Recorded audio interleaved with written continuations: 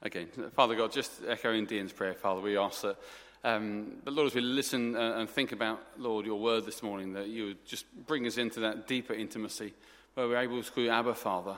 And Lord, we pray for the sins that we carry, Lord, the brokenness that often defines us, that you would just, Lord, over these next few weeks to begin to take those things off of us, to chisel them off, as it were, to free us, Lord, from those things that often bind us. And we think of that reading, Lord, that woman bound for 18 years. But Lord, just one touch from your Son was all she needed. Father, I pray that there will be a touch from your Son this morning on all who need it. Lord, whether it be psychological or spiritual or emotional or even physical. We pray for healing, Lord, where it's needed, deep healing where it's needed, Father. And Lord, just now as we look at your word together, we pray for your spirit of wisdom, Lord, to take words that are said and transform them, Lord, to what needs to be heard. Father, I ask this in Jesus' name. Amen. I should have said, sorry, the ladies' takeaway, which is the 7th of March, there's a sign-up sheet in the next hall, the other hall, the only hall. So please sign up after, I'll take 10 seconds. My brain is not functioning at the same speed as my mouth.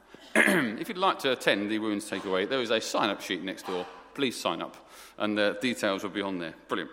Let me tell you a joke. That's always a good start, isn't it? A family had twin boys. And they were the only thing the same about them was the fact that they looked identical. They were identical twins, hence the reason they looked similar.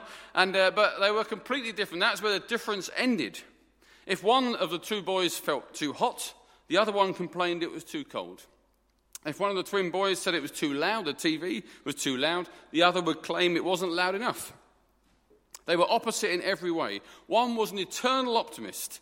The other was a doom and gloom pessimist.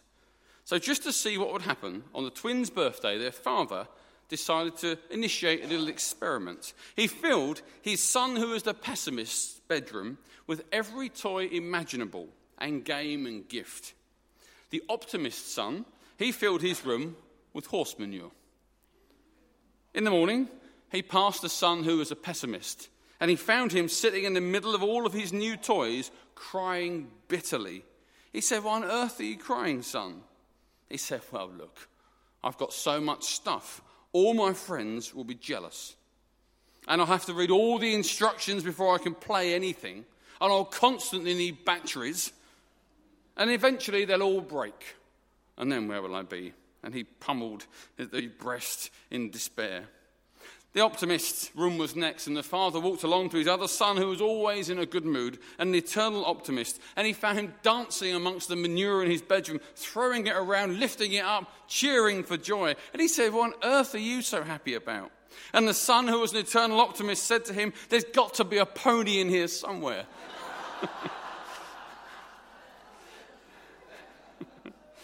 So glad you laughed. I wasn't very optimistic you'd laugh. Anyway.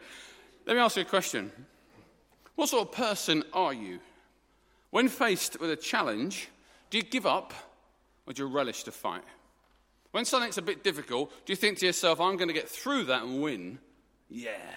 Or do you think, "Too hard, I'll give up now," and hide away? Do you hide or do you go forward? Do you fear change? When change is coming, do you say things like, "Oh, I don't really deal very well with change"? Do you fear change or do you embrace it?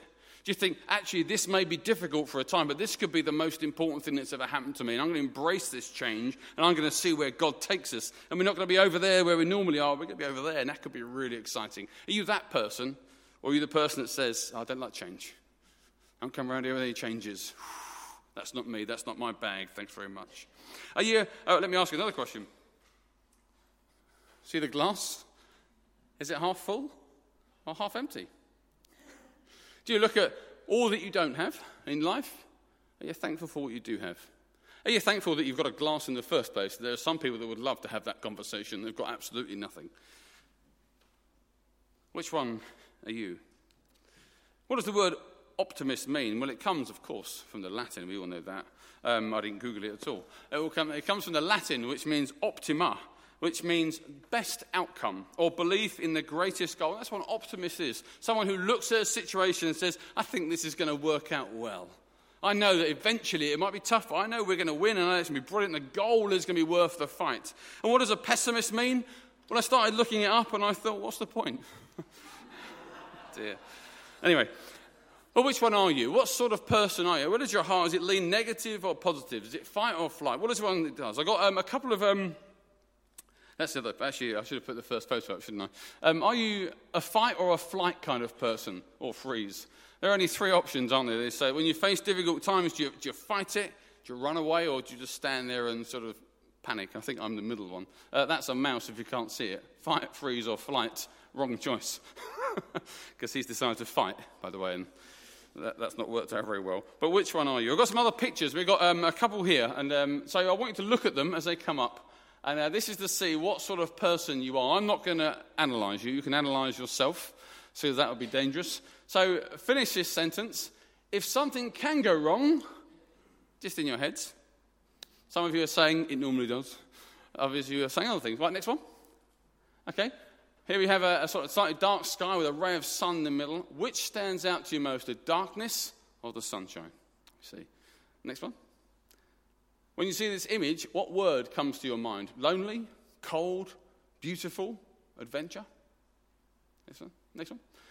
How do you feel on the 21st of June, which is the longest day of the year? Yeah, the middle of summer, or it's all downhill to Christmas? I'm actually a mixture of the two. So I think, yeah, middle of summer, it'll soon be Christmas. Anyway, next one. When you go out with friends during the week, going out during the week, that shows your age, doesn't it? And the night ends late, how do you feel? Happy for having had a nice, fun, unexpected evening, going out, or annoyed at yourself as you'd probably be tired for work the next day? You can analyse that yourself. Next one. Do you think this year will be better or worse than last year? You can. Next one. Which photo do you associate with mornings? Coffee at the top. Nice spring, crisp morning, or dark and dreary. Next one. Which statement best reflects you before going on holiday? I keep worrying about things I might have forgotten or things I need to do before I can leave. I can hardly focus on anything. I'm so excited. Which one are you? You're so excited, who cares? Or you're stressed out. Which statement best matches your opinion of New Year's Eve? It's always a good night, even if you don't do anything terribly exciting. It's usually a bit of a letdown. There's always too much build-up. I'm afraid I'm number two. I think New Year's Eve is massively overrated. I've opened my presents. Don't really care about New Year's Eve. Anyway, is that it? Last one. Okay, last one. What do you see? The black dot or the white page? Is that it? Oh, no, let's go back. Sorry. There we are. Some things to think about. Why is it that some people are optimists? And why are some people more pessimistic? Why are some people always a bit negative and some people always a bit positive? Why is it when some people face a challenge, they fight it and they overcome it, and other people just almost seem to have decided they're going to lose before they even fight? Why is it we are the way we are? Well, a number of things, I think, that make us the way we are as human beings. Maybe you looked at the black dot and just thought, a whole black dot in the middle of that page. Maybe you thought, oh, the white page, how wonderful. We are conditioned, I think, by various things. So you can put it up now, lads, if that's all right. I think there are various things that condition us as human beings. And we are going somewhere with this, by the way, in case you're wondering. I think there are a variety of things that make us the way we are. I think one of them is culture. Next one, I'm sorry. One of them is culture. Depending on where you live or how you grow up will define often what sort of adult you become. If you live in a culture that's very fatalistic, with the philosophy of if God had meant you to fly, he would have given you wings, then of course you never bother inventing an aeroplane. If you live in a culture that's very much, well, this is just it, put up with it. If you were supposed to be rich or supposed to be happy or supposed to be healthy, then those things will be easy to get. If you live in that kind of fatalistic culture, and many cultures across the world are like that. Many parts of the Middle East will teach, well, if God wants you to have that, well, then he'll make it possible. But don't go fixing it yourself. That's not honouring to how God is. That's how some people think. There's a big difference between the UK and the United States. I'm about to insult most people in the room. I apologise in advance. I've worked with both Americans and the British. And I have to say the Americans are the world-leading experts in making you feel good and that you can do absolutely anything. And by the time you spend a little bit of time with the Americans, they normally make you feel like you could do anything if you put your mind to it. The British are very concerned that you might become arrogant if they encourage you. And we say this wonderful phrase to each other, it's all right, but I'm not going to tell you it was good because you'll get a big head. And what that does, if it takes it to its logical conclusion, you could argue the Americans think too highly of themselves at times. But actually, if we never encourage, we never say, well, you're awesome, you're brilliant, you can do anything, then we never do anything because we think, well, I don't want to punch too much above my weight because I might be seen as arrogant. Actually, ambition isn't necessarily arrogance. Passion isn't necessarily arrogance. Creativity, ideas aren't necessarily arrogance. It depends where you're born and your upbringing. Your upbringing as well can affect you. And sorry, just coming back to the word culture, that reading Dean read to us from Luke 13, 10 to 17, that woman was healed on the Sabbath. And what was their response? This woman who'd been bound by Satan for 18 years. It wasn't hallelujah. Isn't that wonderful? It was, it's the Sabbath. That's the wrong day to do it on, isn't it? The culture kept that woman in bondage, you could argue. Jesus broke through the culture that kept her that way. We're conditioned by upbringing as well. If you grow up in a house where your family constantly say to you, you won't amount to anything, you're not very good, you're not the cleverest child, and, actually, don't worry, you're probably just going to get a job in a jam factory or in Tesco's, or that's probably the sort of level you're at, then of course you're never going to aim higher. And when things get rough, you'll think, well, that's not me, I can't get above those things. That's the kind of thing. If your upbringing can do it. If you grow up in a house with low expectations, of course, when troubles come, you'd assume they're stronger than you. Your past can define us. Our past can condition us. If you've been greatly hurt as a child, of course, you can carry that into adulthood. And then when things get tough again, you think, well, here we go again. I couldn't stop it then, I can't stop it now. Or maybe you've tried to make exciting decisions and live outside the box and do things differently and face challenges, but maybe you've failed. And you say to yourself, well, I always fail. When things go wrong, I am always the one that tries but never quite succeeds. Or I'm always the victim. The word always this, always that. And it almost becomes like evidence. And when something gets tough, we say, well, I'm not the sort of person that can overcome it. I'm the sort of person that loses. I'm the sort of person that thinks the wrong things. And you can almost have that. Or maybe your choices, our choices define us as well. Maybe we're the sort of people that have trusted the wrong thing and continue to trust the wrong things, or have the wrong thoughts, and we let them define us. Maybe we're the kind of people that like a bit of sympathy, and so when things go wrong, we almost like it. And we like to say to people, I'm having a terrible week. So that people go, how are you? There's nothing wrong with sympathy, but sometimes it can become a bit of an idol in our life as well.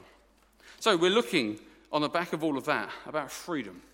The next 3 weeks particularly, but across the year, we split it up across the year. We want to look at freedom in Christ, because freedom and Christianity go hand in hand. We're supposed to be people who are free, people who live in freedom. It says in 2 Corinthians, where the Spirit of the Lord is, there is liberty. We're supposed to be people who are liberated, who are free. We are not chained up, we're not bound up, we're not slaves or prisoners. We are freed men and women, and we're supposed to live in freedom.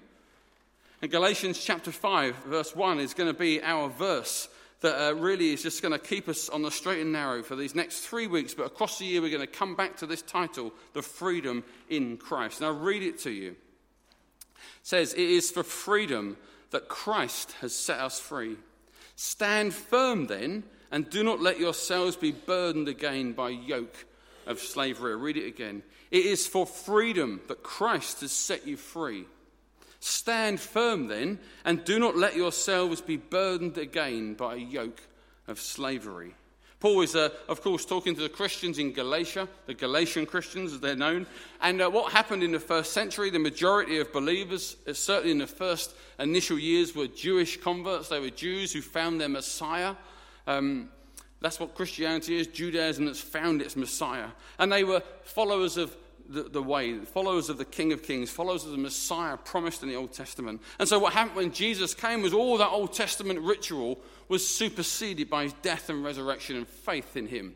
So there was no more need to go to the temple, no more need to be circumcised, no more need to adhere to special ritualistic days and practices. That had all been fulfilled in Christ. It was now just about faith in Jesus. And many of those who hadn't converted to Christianity, those Jews who watched their brothers and sisters following Jesus, couldn't handle it. And what was happening in the Galatian churches, these Judaizers, as they were called, were coming into the church community. You must always be careful of what comes into God's community. That's why you should know your Bible, so that when someone says something incorrect, you can say, hang on a minute, that's not biblical. And we keep ourselves pure that way.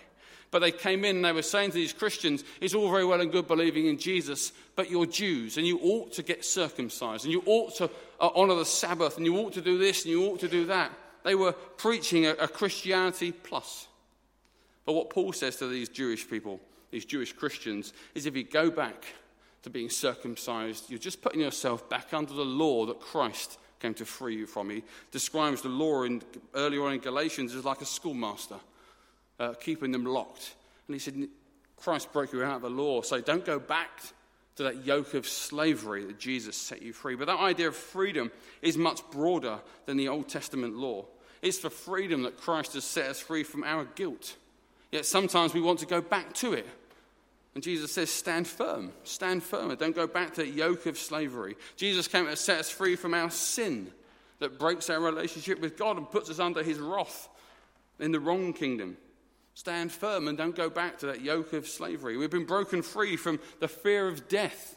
Hebrews talks of people being enslaved by the fear of death. We've been set free from that as Christians. And we're not supposed to go back to that, because that's the yoke of slavery that Christ set us free from. Past hurts and mistakes are all things that we've been set free from in Christ. Freedom is our preserve as Christians. Freedom is our privilege. Freedom is meant to be our daily reality. And it's a powerful thing, because once a Christian knows he or she is free in Christ, then they begin to not fear man at all, only honouring God. So it doesn't matter what people do to their earthly bodies, because their heart and their hope is set on God.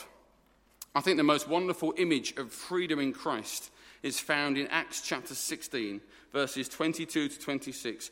Paul and Silas are in Philippi, and they've been preaching the gospel. They've been arrested by the authorities there. They've been thrown into prison. And this is a literal prison, an actual event, but this prison could be an analogy, couldn't it, of maybe guilt in your life or pains in your life, and the chains that they've been bound on could be the chains that are going on up here or in here. Chains come in all shapes and sizes. And as they're thrown into prison, the most remarkable thing happens in verse 22 of chapter 16 in the book of Acts. It says, I'll read just slightly before, it says, the crowd joined in the attack against Paul and Silas, and the magistrates ordered them to be stripped and beaten with rods. After they had been severely flogged, they were thrown into prison, and the jailer was commanded to guard them carefully. When he received these orders, he put them in the inner cell and fastened their feet in the stocks. About midnight, Paul and Silas were praying and singing hymns to God. How awesome is that? I love it. And the other prisoners were listening to them. Suddenly there was such a violent earthquake that the foundations of the prison were shaken. All at once, all the prison doors flew open, and everyone's chains came loose. And then the jailer wakes up and is about to kill himself, but they say no, they stayed where they were. But I think that's the most wonderful analogy of Christian freedom, because they're free up here and in here. It don't matter how many doors or how many inner cells or how many chains have bound them up in their actual life, in their spirit. They know the freedom in Christ. And I wonder this morning if you know the freedom that comes through faith in Jesus Christ. I wonder if you've been set free from your sin and from your hurt and from your guilt and from your pain. The actual chains may still be wrapped around, because we have to bear the situations we're in. But you know the freedom in Christ that means you can sing hymns of praise even in the darkest cell that the world has thrown you in. But there's a problem, isn't there? Because we talk so easily about freedom and Christians being free, yet so many Christians and non-Christians do not feel free. And that's what this series of talks is about, how to feel free, how to be free in Christ, regardless of what it is. And this morning, our title is very simply, choose to believe the truth. How can I be free in Christ? You've got to choose what you believe. You've got to choose to believe the truths that God has revealed. The only way to be free is to listen to the voice of God and believe him over everybody else. I want to look at very, very quickly a story in the book of Numbers. If you've got Numbers open, it's good to have it open. Chapter 13 of the book of Numbers is the story of Israel. Israel in the Old Testament, as I'm sure most of you know, were held captive in Egypt for about 450 years. Moses was risen up, wasn't he? And after 10 plagues, God's people escaped Egypt. And they went through the Red Sea. The sea parted. Pharaoh's armies were defeated miraculously, and they go across the desert. They would get the Ten Commandments. It's the most wonderful thing. And they get, after a short journey, to the edge of the promised land. God had been saying to them, I'm going to set you free from Egypt, and you're going to be taken to Canaan, the promised land, a land flowing with milk and honey. And so they get to this promised land. God talked about establishing them being a nation of priests, being his people as many as the sand on the seashore, spreading and blessing the entire world. So they escape their captivity and their pain and their torture, and they walk all this way, not actually that far, and they get to the edge of the promised land. And it's here that is their defining moment. And many of you this morning will be on the edge of a promised land, the edge of all that God's calling you to be. And you have a very important decision to make in your heart about how you respond to the challenges going forward that God is calling you to fight. As they are on the edge of this promised land, God has promised them it. He's promised that when they get there, he'll provide for them. And there's great potential when they enter this promised land. They're going to have to fight some enemies. That's part of the challenge ahead. But when they fight them and defeat them, it's going to be their land. And God is going to use this family nation to bless the entire world. Moses sends out 12 spies, one from each tribe. There are 12 tribes of Israel. From verse 3 to 15 of chapter 13 in Numbers. He sends out these 12 spies, and they go off to Canaan. They have a good look round. And after a short time, they come back to Moses, and they give him a report. And it's this report and the response to it that's going to shape the next 40 years of Israel's history. And how they respond to the challenges in Canaan are going to actually mess up the next 40 years of their life. Don't make the wrong choice when God offers you freedom and then live outside of it for 40 years. Or even 10 or even 40 minutes, because it's not worth it. But here they stand, and they come back, and they give this report to Moses. It says they came back to Moses and Aaron, and the whole Israelite community at Kadesh in the desert of Paran. There they reported to them, to the whole assembly, and showed them the fruit of the land. They gave Moses this account. We went into the land to which you sent us, and it does flow with milk and honey. Here is the fruit. But the people who live there are powerful, and the cities are fortified and very large. We even saw descendants of Anak, and the Amalekites lived in the Negev, and the Hittites and the Jebusites and the Amorites live in the hill country, and the Canaanites live near the sea along the Jordan. And then Canaan silenced the people before Moses and said, we should go up and take possession of the land, for we can certainly do it. But the men who had gone up with him said, we can't attack those people. They are stronger than we are. And they spread this report among the Israelites. A bad report about the land they'd explored. And they said, the land we explored devours those living in it. And all the people we saw there are of great size. We saw the Nephilim, the descendants of Anak who come from Nephilim. We seemed like grasshoppers in our own eyes, and we looked the same to them. So they come back having spied out the land that God has already said is theirs in name, that they just have to go and take in his power. And they come back and they say, don't bother, it's too hard. 12 spies come back. 2, Joseph and Caleb. Joseph is Israel's next leader. Both say, we can do it. Let's get in there and do it. God's with us. The other 10 say, no, they're too big. The inhabitants are too big and too scary. And there are 3 things that are true as they stand on the edge of the promised land. The first thing that's true is that Canaan is great. Canaan is worth having. Canaan is everything God has promised it will be.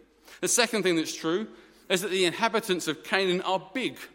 They are big and they are scary, and anyone in their right mind wouldn't take them on.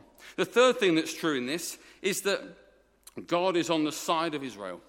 3 things are true. Canaan is worth fighting for. The inhabitants are large, but God is on Israel's side. And these 12 spies make a series of choices in those few verses I've just read about how they approach the challenge of those inhabitants of the promised land. And I'm going to go through them now where I think they went wrong. Because they spread that report and Israel said, let's not bother. 40 years. God said, you can't come in because you've been disobedient. 40 years. A whole generation had to go until only Joshua and Caleb were left. 40 years. Because they didn't have the courage and the faith to fight for what God said was rightfully theirs. So where did they go wrong? Well, here's a couple of things. You may or may not be able to see them. But the first thing they had wrong was they had a wrong focus. You see, 10 of those spies only saw number 2 on that list. Remember, Canaan was great. The inhabitants were big. God was on Israel's side. All those 10 could see was that the inhabitants were big. That's all they could think about. The challenge is too great. The 2, Joshua and Caleb, saw number 2 in light of 1 and 3. They saw the size of their inhabitants of that land who had to be conquered in light of the fact that it was worth fighting for and that God was on their side. Isn't that really where it all goes wrong for every single one of us? Isn't that really where our freedom is robbed from us? We look at a challenge. Maybe God wants you to deal with an addiction or something else, or forgiveness of a family member that's hurt you years ago, and you think, I can't, it's too big, it's too painful, and it's too strong. You're only seeing number 2. But God has said that if you forgive, then you're set free. God has said, I'm with you to the end of the age. You're not seeing number 1 and number 3. You're not seeing number 2 in light of the power and the goodness and the promises of God. Isn't that where it goes wrong? That we focus on the issue in front of us and not the power of an eternal God who can raise his Son from the dead and who can speak life into existence. Don't we just see the problem, but don't see it framed by the goodness and the power and the graciousness and the promises of our God. That's where they went wrong. All those 10 could see were the size of the people they had to fight, not God. Second thing they went wrong was in their definition. Sorry, got the next one, sorry. Their definition. You see, the 10 were defined by their captivity. 450 years in Egypt. They had a terrible time escaping. It was awful. The Egyptians treated them terribly. They were defined by that captivity. As they left, that's all they could think about. This is so bad, let's go back. Almost Stockholm syndrome. They almost fell in love with Egypt. Every time it went wrong, they would say, let's go back to Egypt. It was easier. At least we had some food at regular times. But the 2, Caleb and Joshua, were defined not by their captivity, but by the fact of their rescue from captivity. Shouldn't that fire you up more than the fact that you were held captive in the first place? Shouldn't you be more excited by the fact that you escaped it and you had the strength in God to walk out of that prison cell once and for all, rather than focus on the fact you were in it in the first place? Romans 8 tells us that we're more than conquerors through Christ. Height nor depth, life or death, demons or angels, nothing can come against us because we're Jesus people. And actually, their past defined them. And actually, often our past can be used as a reason to be static about the present. I was trapped, and that's me. Don't focus on what you were. Focus on what you are now. If you've been set free, then you're no longer a slave. You're no longer a victim. You're no longer weak. You're strong. You're free. You're Christ. And if you're a Christian this morning, all those words are yours, even if you don't believe it. You are no longer in a prison. But don't be defined by the prison you were once in. Be defined by the rescue. Think of Jesus on the cross, nailed to it for you, so you could walk out of darkness into light. They were defined by their captivity. The 2 were defined by their rescue. They were controlled. They were controlled by fear. 10 of them were controlled by fear. You can just see them, beads of sweat coming down the side of their faces, on their nose like that, dripping down. Oh, they're massive. This is going to hurt. There's a mistake. Let's not go in there. But the 2 are defined and controlled by their faith. Come on, we can do it. You can almost feel Caleb getting his sword. Oh, come on, then let's go. And the 10 are like, oh, it's too difficult. It's too scary. I don't like being scared. I'm going to hide in my tent because that will protect you. Controlled by their faith, not controlled by their fear. Think of David when he fought Goliath. When Goliath comes up, all 9 foot of him with his massive sword that was as long as a tree trunk, says, yeah, who are you, silly little boy? Like, what, my dog? You come at me with sticks? What does David say? Don't punch me in the face, because I'm quite rugged and handsome. No, he gets his 5 stones and he says, yeah, how can I come against you in the name of the Lord? And he runs at him. We read in the Bible. Don't walk towards him gingerly, trying to get a kind of little hit on and hope for the best. He sprints at him because he's got God on his side. And how dare you try and define me by fear? Shh. And he uses his own sword to chop his head off, but that's a bit gruesome. Save that for another day. But controlled by his faith, and at the end of David's life, in 2 Samuel chapter 22, verse 30, as he sings his last song before he dies, I love the fact that he says, with my God's help, I can scale a wall. Here's an old man, wrinkled and at the end of his life, can barely stand up. And he says, I'll read it to you actually, in verse 30. With your help, Lord, I can advance against a troop. With my God, I can scale a wall. And this little old man in his bed who could barely stand, could not even stand. But his faith said, I can do anything if God wants me to, even at this fragile state. That's us. That's us. That's you and me. That's you and me every single day of our lives. Don't be controlled by fear, be controlled by faith. When your fear says to you, oh no, you can't, that's not you. You say, shut up. Shush in the name of Jesus. How dare you? Get behind me, Satan. Get behind me, Satan, in the name of Jesus. Who do you think you are? Who do you think you're talking to? You're talking to an ambassador of Christ, a son of the living God, a daughter of God. You tell me I should be frightened? You should be frightened, because I'm a person of faith. And with my God, I can scale a wall, I can charge an army. I'm going to charge an army, starting with you. So you better run, fear. That's how we should approach life. A bit of fight. Second thing, the next thing they got wrong was they had their wrong perspective. The 10 spies who said we shouldn't do it thought God was small compared to the task.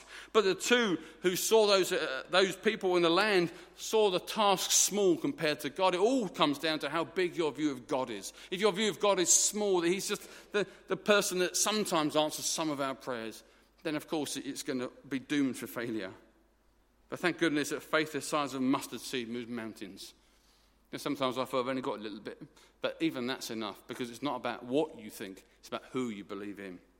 They thought God was too small for the task, but I believe in a God who parts waves. How could they think that when they just crossed an ocean, when it was like that, the water? How could you possibly think God's not up for the task when God's done that?